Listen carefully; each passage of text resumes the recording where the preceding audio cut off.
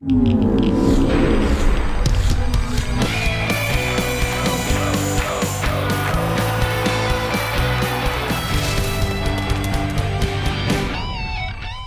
to the start of another episode of the Football Fridays in Georgia podcast from Georgia Public Broadcasting. I'm John Nelson in Atlanta. Last Friday, we wrapped up our first live game of the season on GPB-TV, GPB.org, and the GPB Sports app between Milton and Roswell. 16-12. Milton comes out on top. Here to talk about that and everything else on his mind, me compadre down in the borough, Tommy Palmer. Tommy, what is up? I was, trying to decide which games we should really talk about. And, of course, number one on the list had to be the GPB game, Milton and Roswell. Obviously, Milton is back. We all wondered, graduation really hit them hard. Yep. So, they've remounted and reloaded. And in that big North Fulton battle, they beat Roswell 16-12. Good win for Milton, by the way. Especially coming back from the cross-country trek playing Jay Serra in California, coming back on short rest, having to get everything squared away. Big pick by Jack Rhodes right at the goal line with about 30 seconds to go on a 4th and 8 for Roswell as they tried to get the game-winning score. So Milton now 2-2 with the win over Roswell. What else was on your mind this week? Well, on my mind this week was how handily North Gwinnett, who's been in the top 10 all year, Walton started out the year in the top 10, but they got taken to the woodshed 35-0 by North Gwinnett. And you don't see that happening to Walton very often. No, you don't. For first time since 2014 that Walton was shut out, and just the third time in this century. And decade, my bad, because we're in the 19s now. So third time this decade they've been shut out, but the first time since 2014. And then another one on your mind, Glenn Academy in Wayne, and I think that one just finished, didn't it? Yes, it did. Another track meet, 47-35, the final in that one.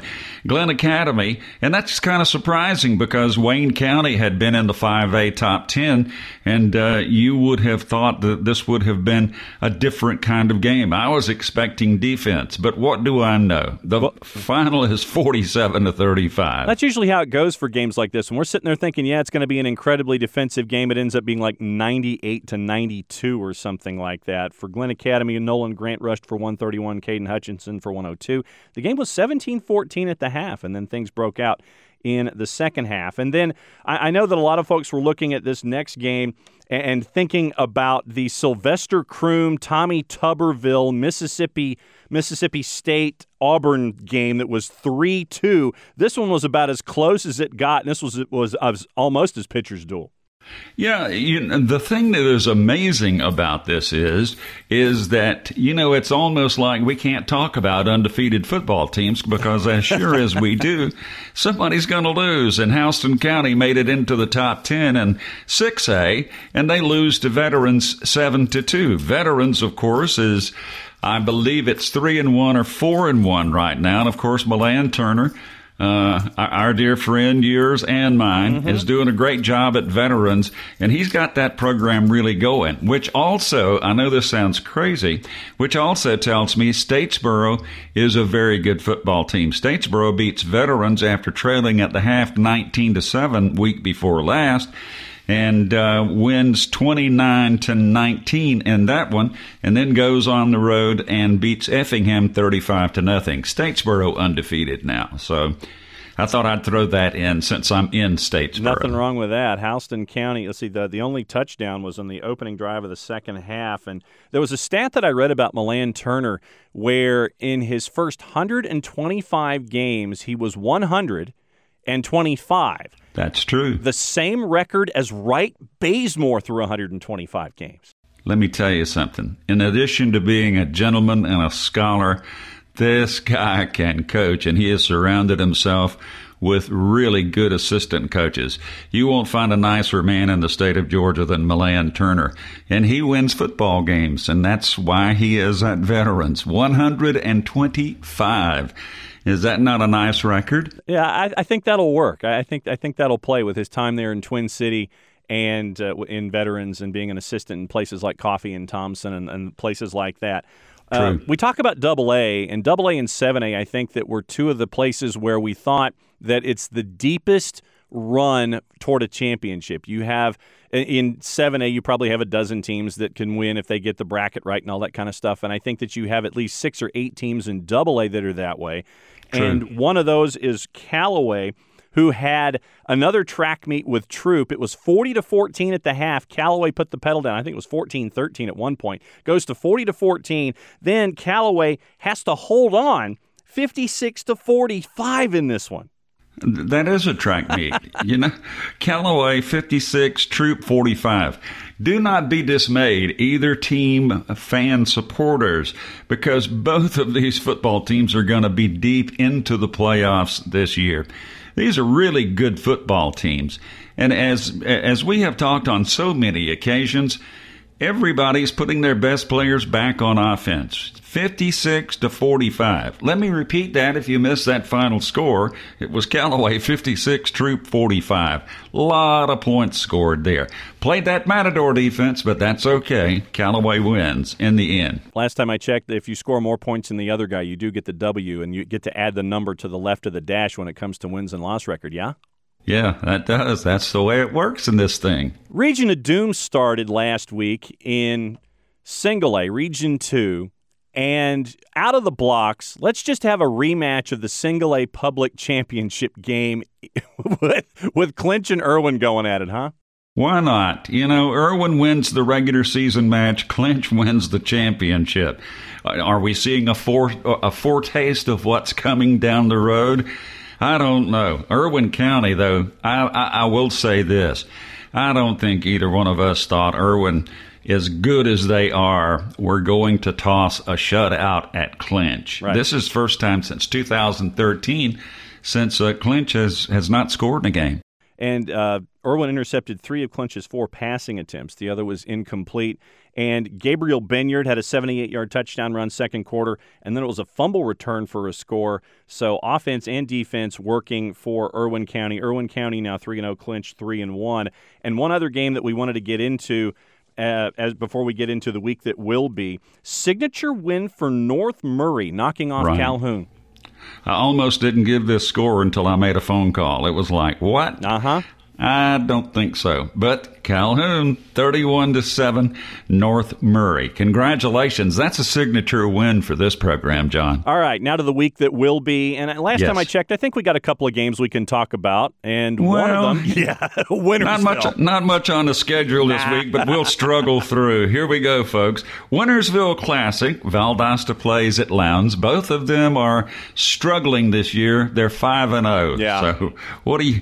Oh, my goodness. At the Concrete Palace, it's going to be rocking. Going to be a great night. And another win, John. Warner Robins at Northside Warner Robins at McConnell Talbot. Well, oh, my. Well, let's think about Lowndes and Valdosta. I think that game might be finished by the time you and I and Hannah get together next week, because I think that one's going to go all night long with what we've seen from Lowndes on offense all season. And Tate Rodemaker, Alan Rodemaker's son at quarterback for Valdosta. I think that one's going to be fun. And then, of course, a tribute to our dear friend Mike Davis, because we know that it's going to be packed at the MAC with Northside and Warner Robins when it comes to these two teams. Expect at least 15,000 there on Friday night. Yeah, at least. One other thing. Let me go back to Lowndes and Valdosta just a minute. Yeah. Don't be surprised if Lowndes wins the 7A title and Valdosta wins the 6A title. That's how good this football game's going to be, John. No doubt. Let's see, you've got 4 more on your grid, and one of them is our TV game. So I'm going to save that one for when Hannah joins us here in a couple of minutes. Okay. South Effingham and Pierce. That one's one. And a lot of people who will hear that and say, South Effingham and Pierce? Yeah, it's not a region game. South Effingham just beat West Lawrence on the road. They're going on the road again this week. And guess what? South Effingham, who probably had a 1-9 record for like 3 years running, or 2-8 at best. South Effingham, folks, is 4-0. They're getting it done. And Pierce County, of course, one of the better teams, I think, in AAA. Certainly in the top 4 or 5 teams in AAA. No doubt they are continuing to hum after their semifinals appearance last year. And then two teams, once again, who we just put in that category of playing any place, anytime, anybody, anywhere. Grayson at MacTharp Stadium. So Grayson goes to the Hog Pen to take on Colquitt County. Oh, man. We were kidding about we don't have anything to talk about, but we could probably do 3 podcasts on each one of these games, if you know what I'm saying. But Grayson, a very good football team, in most polls, number 1. Colquitt 4 or 5 because they lost to Valdosta in that midnight game, 50-49. Well, what a great football game. Grayson at Colquitt County. And it's going to be one of those where it's kind of Metro Atlanta against deep South Georgia. Going to be a dandy. Our friend Duro Domini is going to have fun with that one as well. Grayson knocked off Westlake last week 35-21 to go to 4-0. Colquitt beat Warner Robins 31-14 to give them their first loss of the year. J.C. Harden passed for 332 and 3 of them to Lemeke Brockington for the win for Colquitt County. Last one on the board, we'll go back to the region of doom, and we get to check out the Stowe Show for the first time this year. Yay, team. This is going to be a good football game. Wilcox County at Clinch County, and I'm sure everything will be rocking down in Homerville. Nobody's jumping off the ship down there. No. Clinch County, a really good football team. But I tell you what, this is a really good Wilcox County football team, and I think they'll go down there and play very well. This one could be a 21-14, 21-17. And, the way things are going, it could be 42-35. Yeah, the way that we're talking defense, it'll be absolutely offensive. All right, time to bring in Hannah Goodin for all the other stuff going on. And, Hannah, first and foremost, we talked about the Stowe Show. You got to catch up with Des Tisdall a couple weeks ago. I did, and his interview was a little interesting. Uh-huh. But very, very nice kid. It was great catching up with him. And so Clinch and Wilcox this week. And the last game that Tommy had in his spot shadow just happens to be our TV game of the week. Where are we? Absolutely. Our second TV game. Football Fridays in Georgia. This Friday, we go to Tom Ryden Stadium in Buford for Archer versus Buford. And these are 2 of the top teams in Gwinnett County, if not the entire state. The Wolves are number 2 in Class 5A. They're 4-0 on the year. The Tigers are number 6 in Class 7A, and they upped their record to 3-1 last Friday. They met for the first time last year, and Archer actually came away with the 48-24 victory. So my question for you guys is, what's on the line this Friday for both of these teams? I feel like we should run the more you know stinger after Hannah just gave that little thing. You know. All right, Tommy, what's on the line? What's on the line? I tell you what's on the line here is pride. Buford is a really good program, has been for many, many years. Archer, a growing program. They've built some pride in their area. I think it's pride. The one that wins this one's going to say, gotcha, okay? Archer last week knocked off Norcross 31-0. They led 10-0 at the break, 3 in the third quarter, rushed for 190, but they had a lot of balance offensively. Buford knocked off Newton 42-14. Once again, 14-7 at the half for Buford, and then once again just progressing through knocking off Newton by the final 42-14, 4-0 versus 3-1 on GPB this week. I think Buford's got the slightest edge in this one. They're coming off a big 42-14 win over Newton, where quarterback Jarvis Evans Jr. went 7 of 12 for 139 yards and 3 touchdowns, and that running back Elijah Turner rushed for 129 yards on 13 carries with 2 TDs himself. Tommy, what do you think about those 2 performances? I think they're outstanding. I really do. And I think really what's going to happen in this football game, turnovers will be the key. The team that makes the most turnovers probably will lose because both of these are hungry football teams trying to prove something. I just think it's going to be a great game. What he said, cosign. I like that. And that's it for us today for another round of the Football Fridays in Georgia podcast. I'm John Nelson. Thanks as always to my co-pilot down in the borough, Tommy Palmer. Tommy, thanks again. You are welcome, sir. And Hannah, enjoyed it, as always. See, he tosses to her, and she's sitting right there off to my left. Hannah, as always, thanks for coming in. Thanks, guys. Don't forget to watch our game Friday at 7:30 kick, and we're streaming on the GPB Sports app, Facebook, and Twitter. What she said. You can reach us at gpb.org/podcast. Subscribe to us for free anywhere your favorite podcasts and podcatchers are found. You can also find me on your Amazon speaker. I run down the top 5 teams of the week and just say to your smart speaker, hey, Alexa, ask GPB for John's top games of the week. Reminder, we're back on the air at 7:30 Friday night, GPB-TV, gpb.org, and the GPB Sports app. For Archer and Buford, will be coming to you from Tom Ryden Stadium in Buford. Our podcast is produced by the irreplaceable Sean Powers. The Football Fridays in Georgia podcast is a production of Georgia Public Broadcasting. Play safe, everybody. We'll see you at the games.